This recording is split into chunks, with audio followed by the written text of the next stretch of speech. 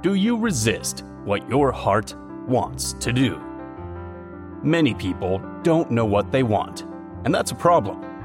But there is a more insidious one. Many people know what they want, and yet they do not allow themselves to pursue it. They resist it, even though it is what their heart desires. Why does this happen? We might resist what we want because we have been taught to think it's a bad thing. It's greedy to want more money. It's irresponsible to want fewer tasks or a less difficult job.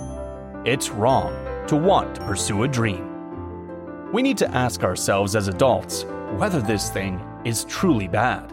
Is it something that can hurt you or others? Often, we will find that wanting what we want is not actually bad. More specifically, it is not harmful. Instead, it has possibilities and positive opportunities. Another reason is feeling that we missed the train. It's too late to want that. We're too old. Or it's no longer possible. But often, this also proves to be false.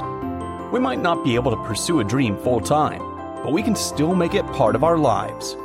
For example, if you have always dreamed of being a dancer, you might not be able to go professional, but you can still take lessons. Make your dream a part of your life. Another reason is that we worry what others will think. What will our families or friends say if we try something bold or different? Something so unlike the way we usually are? It can be a scary idea. However, if we let other people determine what we do, we'll be limiting ourselves too much. Ultimately, other people will not live your life or have to deal with the consequences of your choices. If you give up on your dream, you will be the only one who ends up regretting it. Sometimes, there might be real obstacles to pursuing a dream, like a lack of money, a lot of other responsibilities, or real limitations. However, you might look for ways to bring that dream closer. Make it a hobby or a leisure activity. Give yourself the chance to take a class or buy material or do anything else that helps you feel like this part of you is being explored, acknowledged, and respected.